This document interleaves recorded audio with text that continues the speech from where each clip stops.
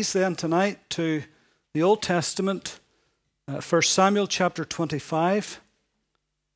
I will just give you a moment or two to find that and hold your place there. 1 Samuel chapter 25. And we are continuing tonight, as I said this morning, with this series of notable women of the Bible. And tonight we want to look at Abigail. Now, before we begin reading 1 Samuel 25, and we will do that in a moment, I just want to give you some background to the story. If ever there was a mismatched couple, surely it was Abigail and Nabal. This was a loveless, joyless marriage. Beautiful, gracious, very wise woman married to a brute of a husband and a drunkard to boot. Well, that made for an unhappy home. Nabal was as foolish as Abigail was wise. He was as arrogant and uncouth as Abigail was gracious and gentle. He was loud, opinionated, churlish, rude, generally an obnoxious character, whereas she was demure, tactful, mannerly. And above all, she was spiritual and she was godly. She's described in this chapter as a woman of good understanding. He's described as a fool, a foolish man. Now you may wonder how this terrible mismatch happened. Well, it's very simple. In those days, marriages were arranged. And obviously, Abigail's father, her name suggests that she would be the joy of her father. Obviously, he looked at this Nabal, who was very, very wealthy, owned 300 sheep and 1,000 goats. Looked at him as a great catch for his daughter. A very wealthy son-in-law seemed very appropriate to him. What a tragic mistake he made. So not only did she marry a fool, but her father acted very foolishly in setting up this marriage. It was wrong choice, and it brought nothing but sadness and frustration into his beautiful daughter's life. How long this sham of a marriage lasted, we just don't know. But here in 1 Samuel 25, there is about to happen a dramatic turn of events. It's about to change everything in her life. David, at this point, he's in exile. He has deliberately distanced himself from King Saul, who in his insane jealousy wants to kill David and has tried on repeated occasions. He now knows that David has been chosen above him to be king over Israel, and he's vengeful and murderous in his intent towards David. And at this time, David now has gathered around himself about 600 men. And these are fearless warriors, courageous soldiers. And they are encamped in this region of Carmel, which just so happened to be where Nabal's grazing herds of flocks of sheep and goats were. And because of that, David took it upon himself to protect them. He was in the area, and so he would act as a buffer between Nabal's sheep and shepherds, and between any rogue Philistines that would be in the area, any bandits, anyone that would want to come and take some of the flock. But because David was there, and because he had a wonderful army of tremendous fighting men, they dare not do that. And so David could have, if he wanted to, I suppose, he could have used his muscle to take whatever sheep he wanted. He didn't have to ask for them because he was in a position of power with 600 men around him. He could have took any sheep. And I think it says a lot for David's leadership that these 600, by the way, the Bible also describes them in other places, men who were in debt and who were discontented, people who were in distress. And so they were a wild kind of a bunch, could we say, that David was mustering and was marshalling into a great army. This was the nucleus of David's great army. And so to be able to keep that lot under control, I think says much of David's leadership and much of their loyalty towards David, that not one sheep was taken and not one shepherd was attacked. And so now it's come to the time of the year where the sheep are being sheared. And after the sheep are sheared, that would be traditionally a time of a great feast. Whoever would own the flocks, then he would hold a great feast. And so David, knowing that and knowing that feast time had come, he sent some of his men to ask this very wealthy landowner and shepherd, could he spare some food? Because David had 600 men to feed, and that's not so easy, particularly where they were living. They were living in caves and dens in the mountains, and rations were scarce, and they were hungry. And so he quite naturally felt, well, we've been looking after this man's sheep, and surely if we asked nicely, he didn't have to ask at all, by the way. He could have took them if he wanted, but being polite and courteous, we'll send these young men, we'll ask nicely, and he'll give us some food to eat. Well,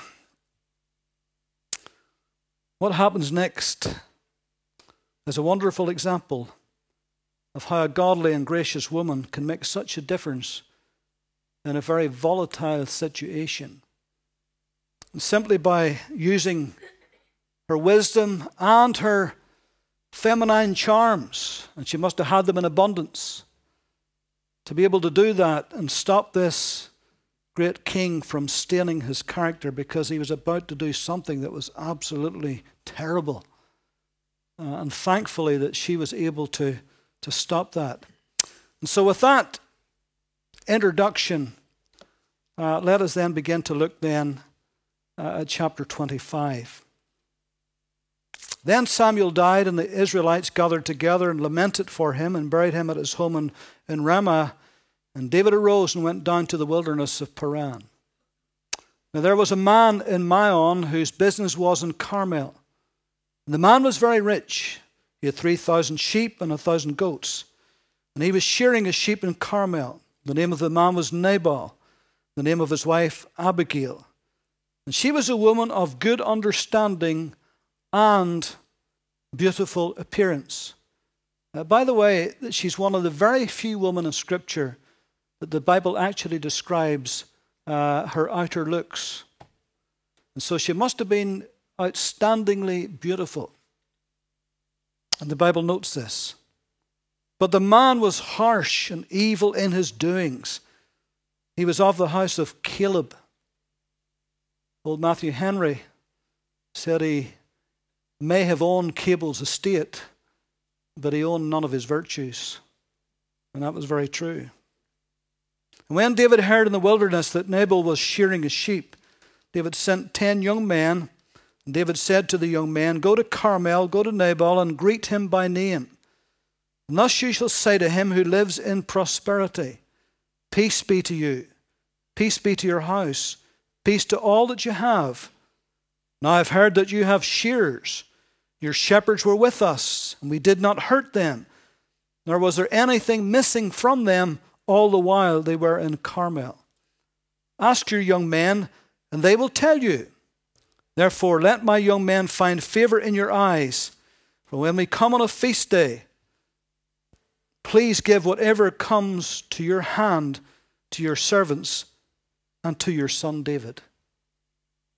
So not only is that a very natural request to make under the circumstances, but it was done with the utmost decorum and politeness. The very wording of it is just beautiful. No demands.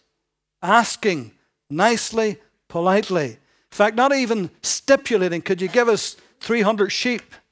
But saying, whatever comes to hand. We'll accept whatever you want to give us. So he couldn't have done it any better than that. Sure he couldn't.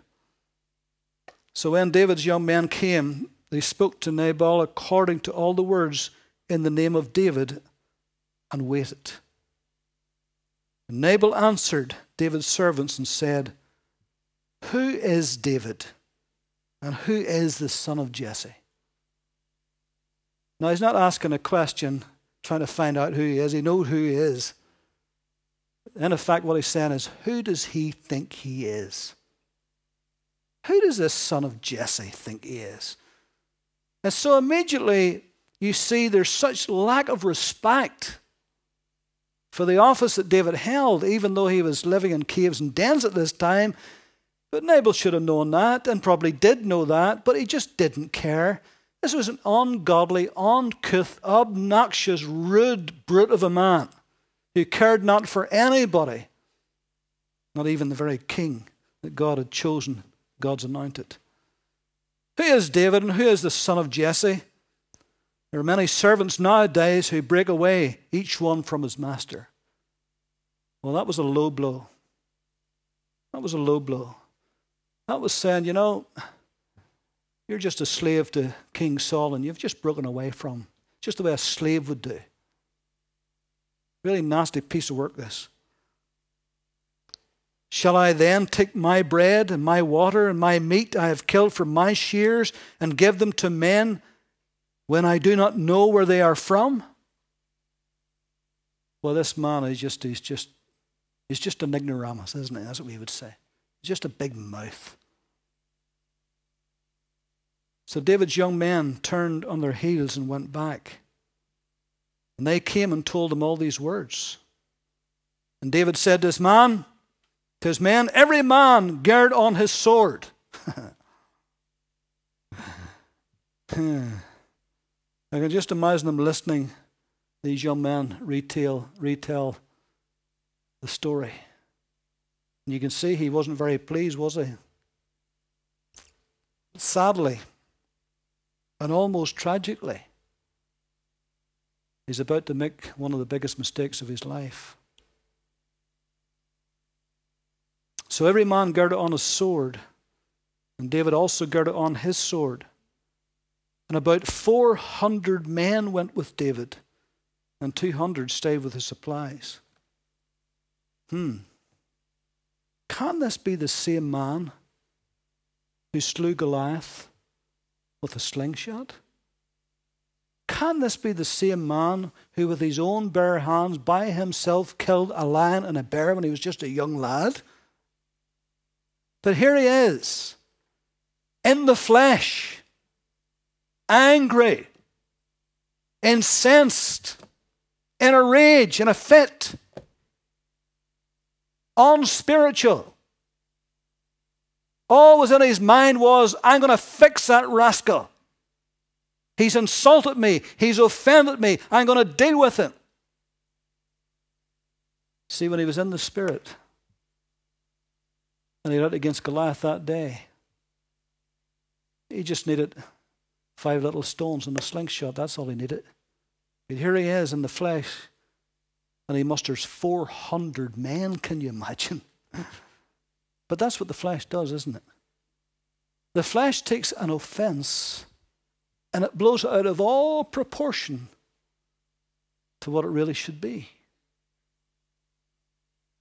And we get on such a high horse when we get offended, don't we? Now, of course, you're all too spiritual to be offended. But we do, don't we? And David was just a human being, and he did too. But because he was a leader, and because he was God's anointed, he wouldn't get away with this. There'd be consequences if he would do what he's thinking to do. And we as God's anointed, and I mean all of us, the children of God, we better be very, very careful how we handle offense, because you will be offended. There's nothing sure. Live long enough, somebody will offend you. That's a given. How you deal with it is an entirely different thing. And so here he is with these 400 men. And now one of the young men told Abigail, Nabal's wife, saying, "Look, David sent messengers from the wilderness to greet our master, and he reviled them. But then the men were very good to us. We were not hurt, nor did we miss anything as long as we accompanied them when we were in the fields. They were as a wall to us both by day and night, all the time we were with them. keeping the sheep. Now therefore know and consider what you will do.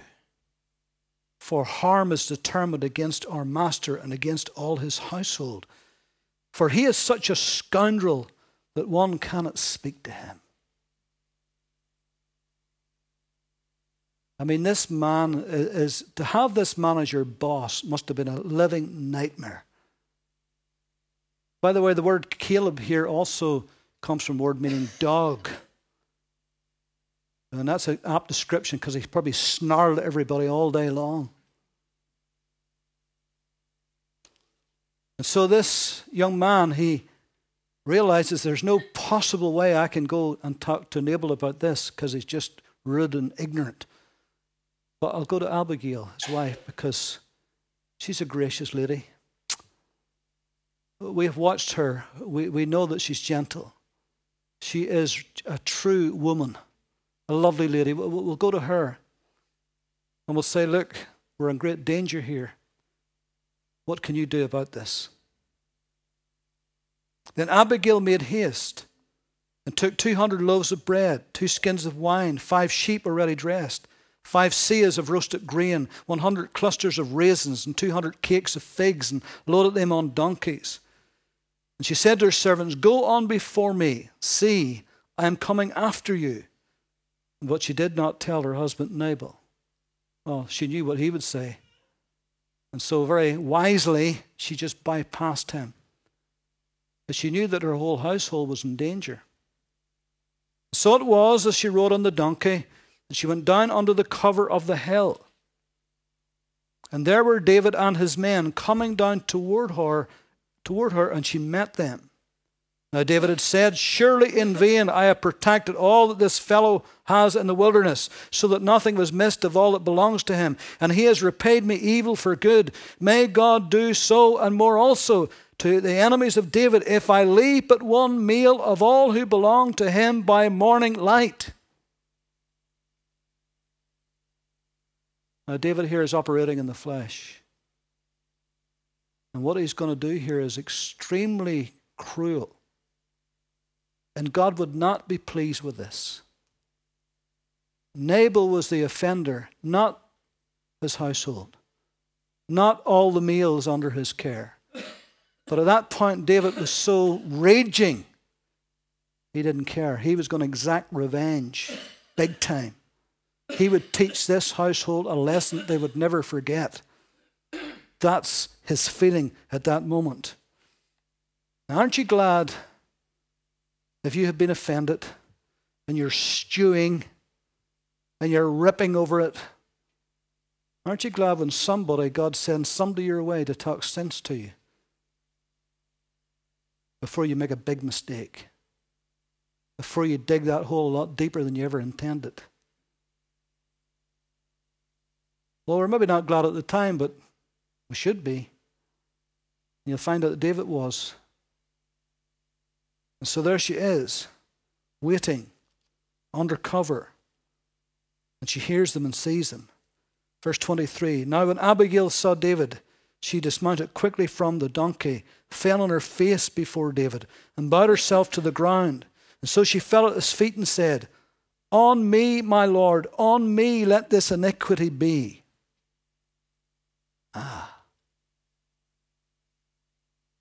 Now, knowing about David, assuming this is the first time she's ever met him in the flesh, but knowing about David, and knowing even though he was a great warrior, yet he was a man of compassion.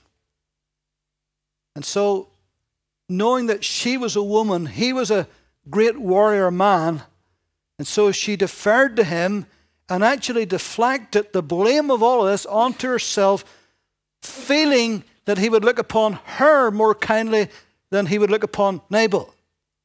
And she was right to do that. A little bit of feminine charm can go a long way. You ladies know that when you get a puncture and you stand outside the car looking so helpless and so fragile for some man to come along and change your way. Now, I know there's maybe some of you, and that's a bit stereotypical, but there's maybe some of you who can quite change away yourselves. Thank you very much. But most of you would prefer, even if you could not to, if you can get some man to do it for you. Now, come on, isn't that right? Am I hearing any amens? What? Well, you see, you don't want to admit. But you use your feminine charms, don't you? Get your way with us, don't you? Even though we say no 1,000 times, eventually you get your way. Should you have to cry to do it? But you get your way. I'm in trouble tonight then. No supper tonight, David. Certain person in this church told me before the meeting started, he says, you haven't put the foot in it now for a couple of weeks. I'm okay, David. I'm all right. I'm resorted to type, haven't I? All right. But you see what she's doing here? She's trying to deflate the anger in David. It's going to be hard for him to be really, really angry at her.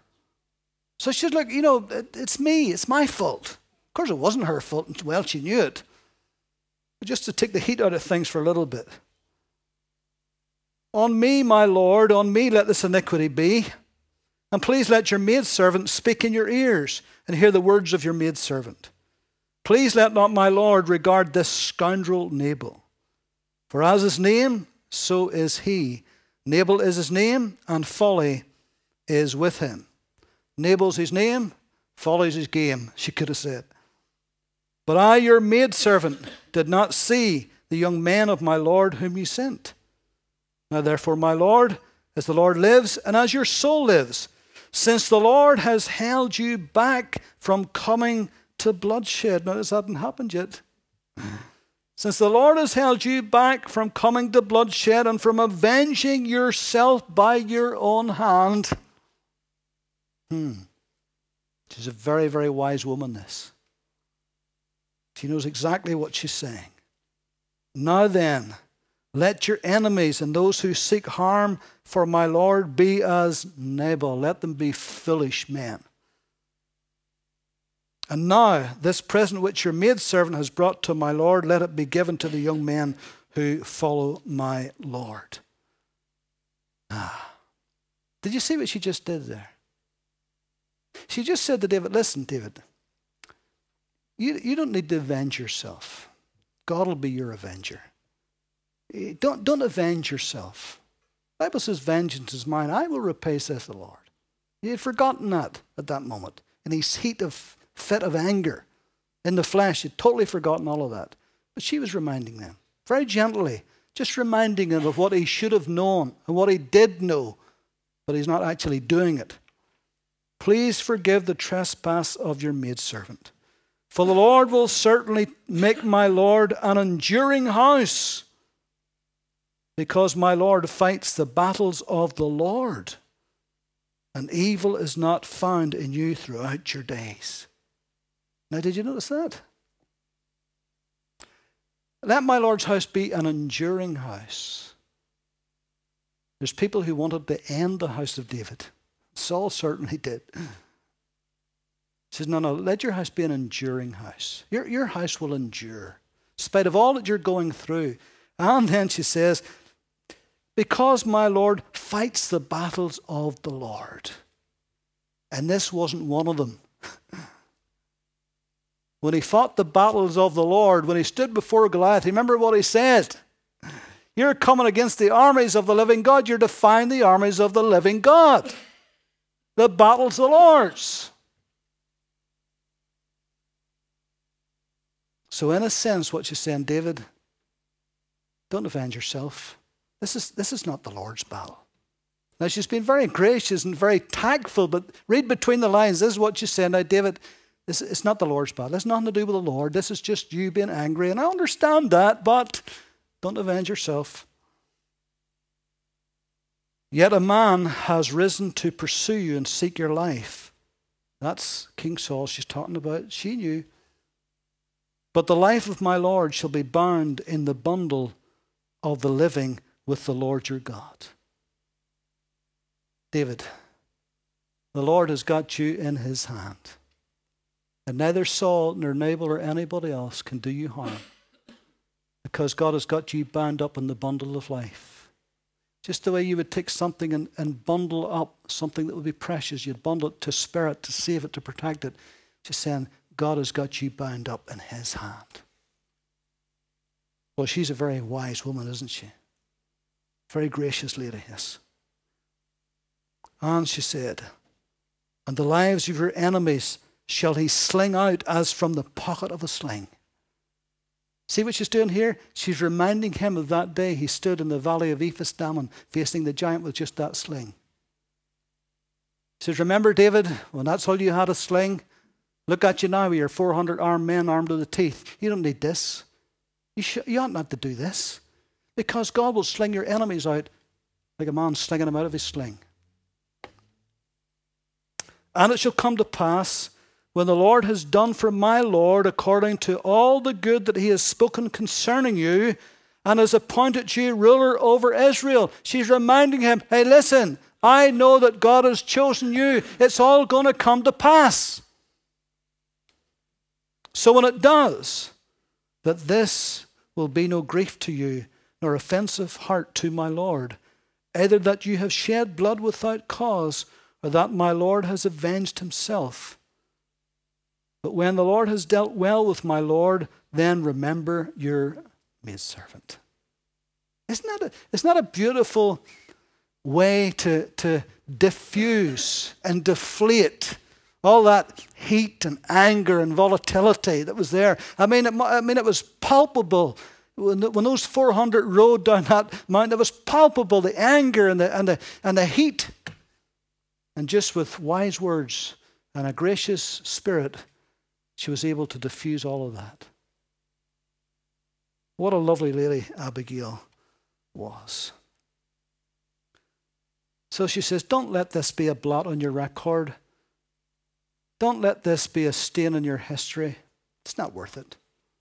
Nabal the scoundrel, he's just a scoundrel. He's not worth it, David. Don't dirty your hands with this. You don't need to do this. You know, the interesting thing is that just prior to this, by the way, when Saul was chasing David with many, many soldiers to kill him, that Saul, because there's lots of caves in those days, big, big caves, that Saul got off his horse and went into one of the caves to relieve himself. And it just so happened in the providence of God, that was the very cave where David was staying. And of course, when you come out of the bright light into the darkness, you don't see anything. And he wasn't looking for anything. He wasn't expecting anything. But David saw him. And David sneaked up on him with a dagger. Could have killed him. Could have killed him. Any one of his men would have killed him in a heartbeat. And when he got to him, you know what he did? He cut off the skirt of his garment. And you know, when he did that, he actually felt bad about it. Because this is the Lord's anointed. Even though he spared him, but even just cutting off the skirt of his garment, he felt bad about that. Because this is the Lord's anointed. And here he is, not a long time after that event. Here he is, in the flesh, angry. But see how Abigail brings him down, makes him think straight. And David said to Abigail, this is verse 32, David said to Abigail, blessed is the Lord God of Israel, who sent you this day to meet me. And blessed is your advice, and blessed are you, because you have kept me this day from coming to bloodshed, and from avenging myself with my own hand. For indeed, as the Lord God of Israel lives, who has kept me back from hurting you, unless you had hurried and come to meet me, surely by morning light no meals would have been left to Nabal. So David received from her hand what she had brought him, and said to her, go up in peace to your house. See, I have heeded your advice, and have respected your person.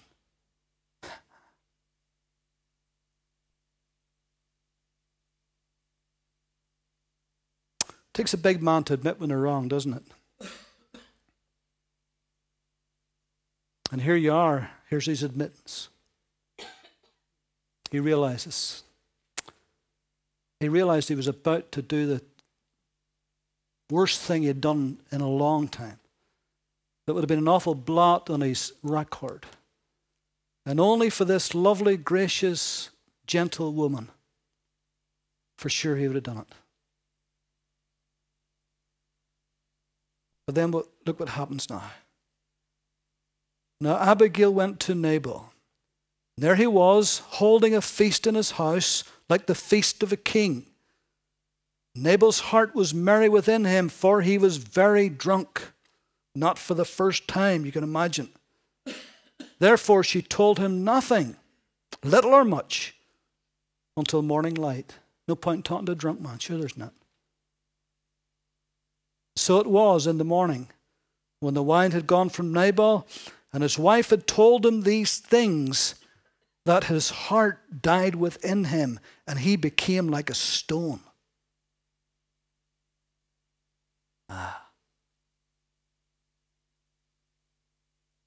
Was this a physical thing? Or was this the trauma, the sudden realization that while he had been feasting, he was literally about an hour from being massacred and all the meals in his household. And I think in that moment it dawned on him, truly what a fool he had been probably all of his life. If it hadn't been for his wife, he'd have been dead. And suddenly his heart becomes like a stone. And he just sits there, saying nothing, traumatized by what he has just heard. And then it says, verse 38, then it happened after about 10 days, the Lord struck Nabal and he died. Vengeance is mine. I will repay, says the Lord. So when David heard that Nabal was dead, he said, blessed be the Lord, who has pleaded the cause of my reproach from the hand of Nabal, and has kept his servant from evil. For the Lord has returned the wickedness of Nabal on his own head. And David sent and proposed to Abigail to take her as his wife. When the servants of David had come to Abigail at Carmel, they spoke to her, saying, David sent us to you to ask you to become his wife. Then she arose and bowed her face to the earth and said, here is your maidservant, a servant to wash the feet of the servants of my Lord. So Abigail arose in haste and rode on a donkey, attended by 5 of her maidens. And she followed the messengers of David and became his wife. David also took Ahinoam of Jezreel, and so both of them were his wives. In fact, most commentators believe that he already had been married, had already taken Ahinoam to be his wife. But Saul had given Michal, his daughter, David's wife, to Palti, the son of Laish, who was from Galim. And that's a whole other story right there. Now, what lessons can we learn tonight from Abigail? Briefly, first of all, even though she was locked in a loveless and joyless, soulless marriage with a fool of a husband, but she didn't show any signs of resentment.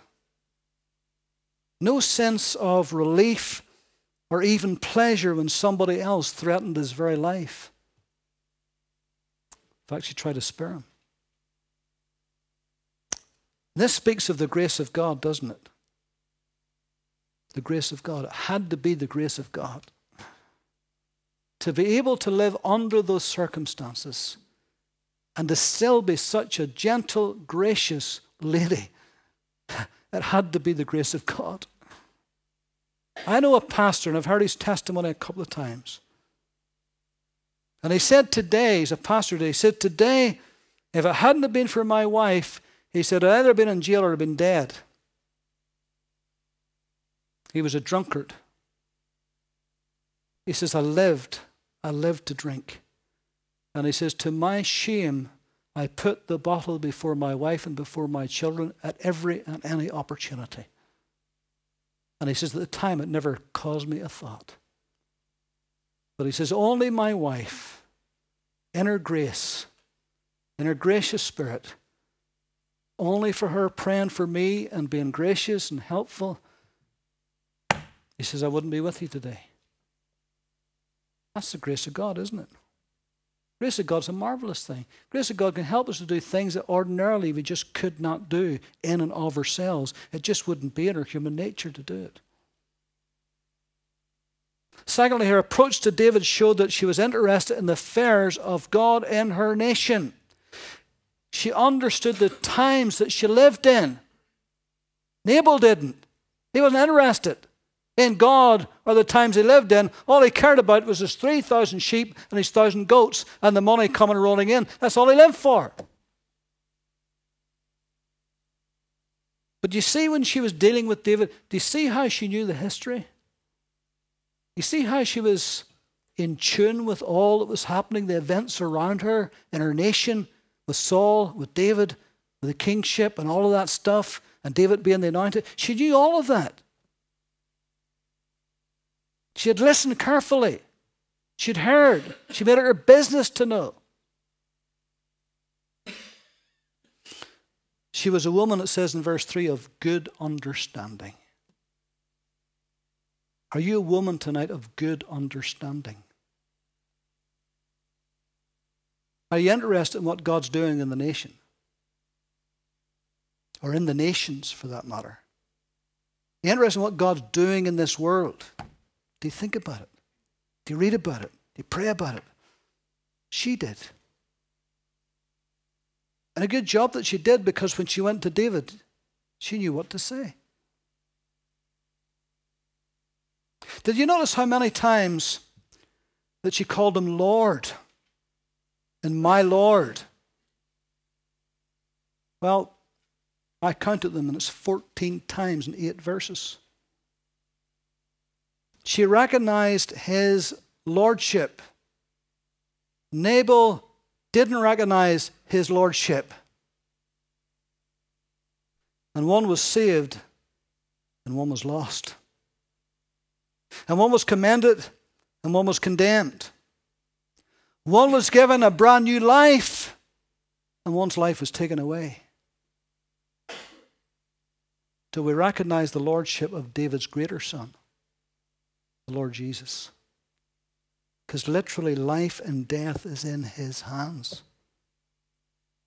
Our life and our death is in his hands tonight. So we need to recognize his lordship over us. In a sense, I say in a sense, David was Abigail's savior, because he rescued her from this old life of misery and the law's demands that tied her to this brute of a man. Now, he was an awful man, but it doesn't say he was an adulterer. And so the law's demands was that as long as he was living, she'd have to be with him. Tough, hard, difficult. She did what she could under those law's demands, but still felt frustrated, times empty, maybe even brokenhearted, but never felt free. And all who live under God's law's demands will feel that way. Because no matter how good they are, no matter how much they try to keep them, they're always going to feel somewhere down along the line. Only death could free her from the law's demands here in her marriage. And when David's greater son comes into our lives, then the death of the old life releases us from all those demands of the law that we could not keep. Some of us tried to keep them, but we couldn't. And we were condemned continually. But Jesus came into our lives, and it's death to the old life under the law, and now in grace we are free to serve and love our new master. Did you get that? The old hymn says it well. Not the labor of my hands can fulfill thy law's demands. Could my zeal no respite know? Could my tears forever flow? All for sin could not atone. Thou must save, and thou alone.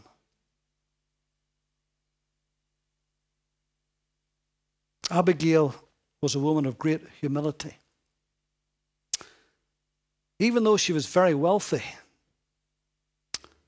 yet her whole demeanor with David showed humility. Remember David's axe at this time? He's got this ragtag army made up of men who were in debt and distressed and discontented. They're living in caves and dens. And here's this extremely wealthy woman coming to meet him, bringing all of these victuals, could we say. And yet she's not patronizing to David. Her tone was very gracious. She bent very low before him. Great wealth and humility doesn't usually sit well together. But this lady managed to have both. So this humble and gracious heart that she had, it touched David's heart.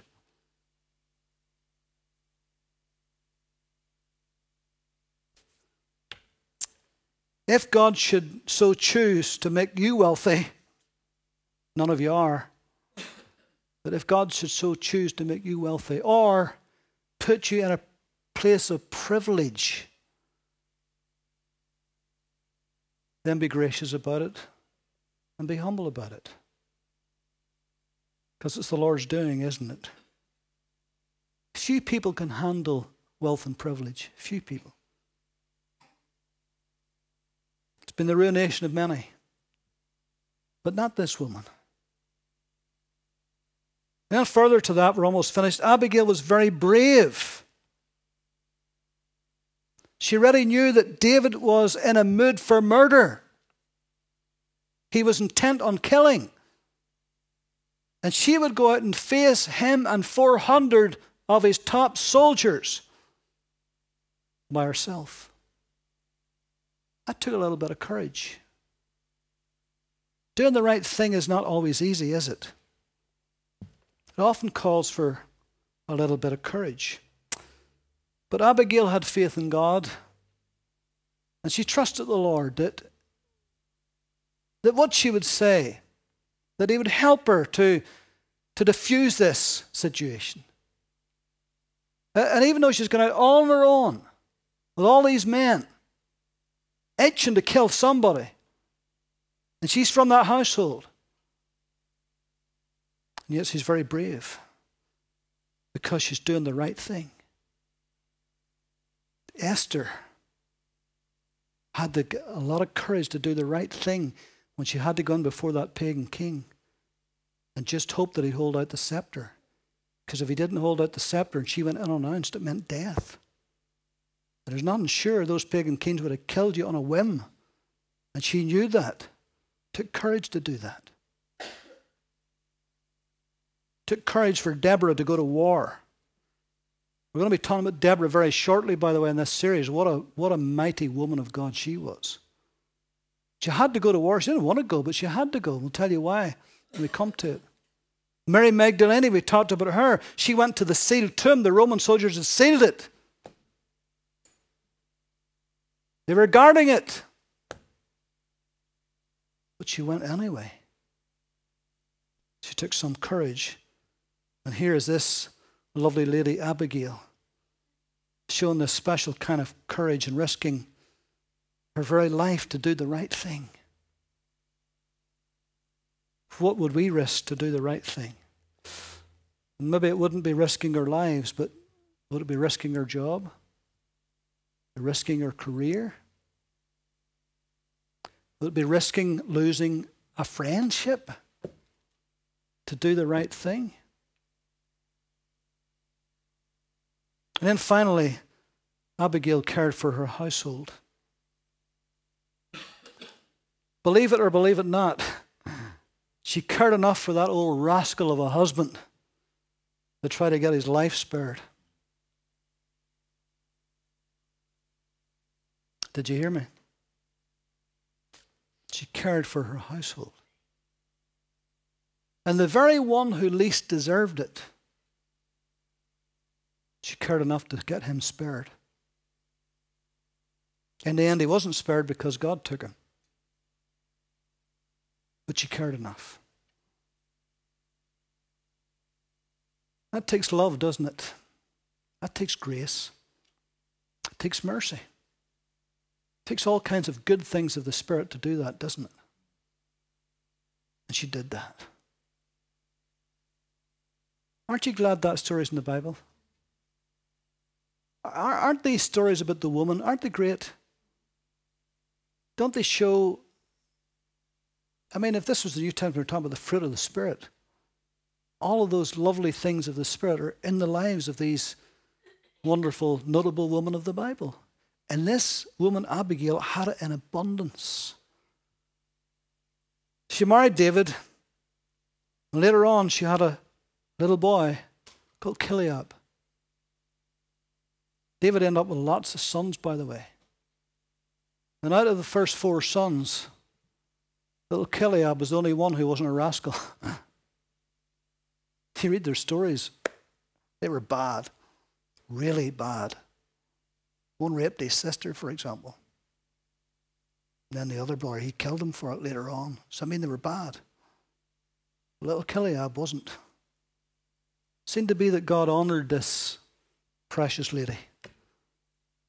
And then just as quickly as we come on the scene, then she just drifts out of sight into history.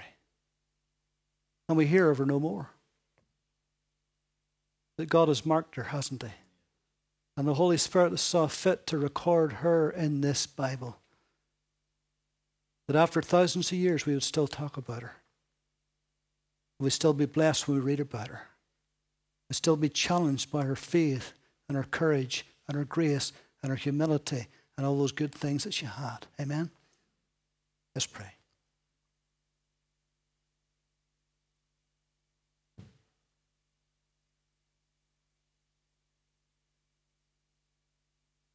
Lord, we do thank you for this very gracious life that we have heard about tonight. And somehow, Lord, we look at that and we say, Lord, let that be us. Let us have a gracious, humble spirit like Abigail. Let the fruit of your Holy Spirit work in our lives such graces and gifts. And so we thank you tonight. And help us, Lord, to have especially, Lord, as your word tells the woman, to have an ornament of a meek and a quiet spirit. And help us men, Lord, to be men, godly men, men that would give example. Not like Nabal, who was a fool, but people, Lord, who reflect Christ in all of his goodness and grace. So we thank you for these wonderful stories that are included in your word. Thank you for their encouragement and their inspiration. We bless you for your word, Lord. We thank you, Lord, it is a light unto our path and a lamp unto our feet. We thank you that it's food for our spirit. And we bless you for it tonight. In Jesus' name. Amen. Amen. Well,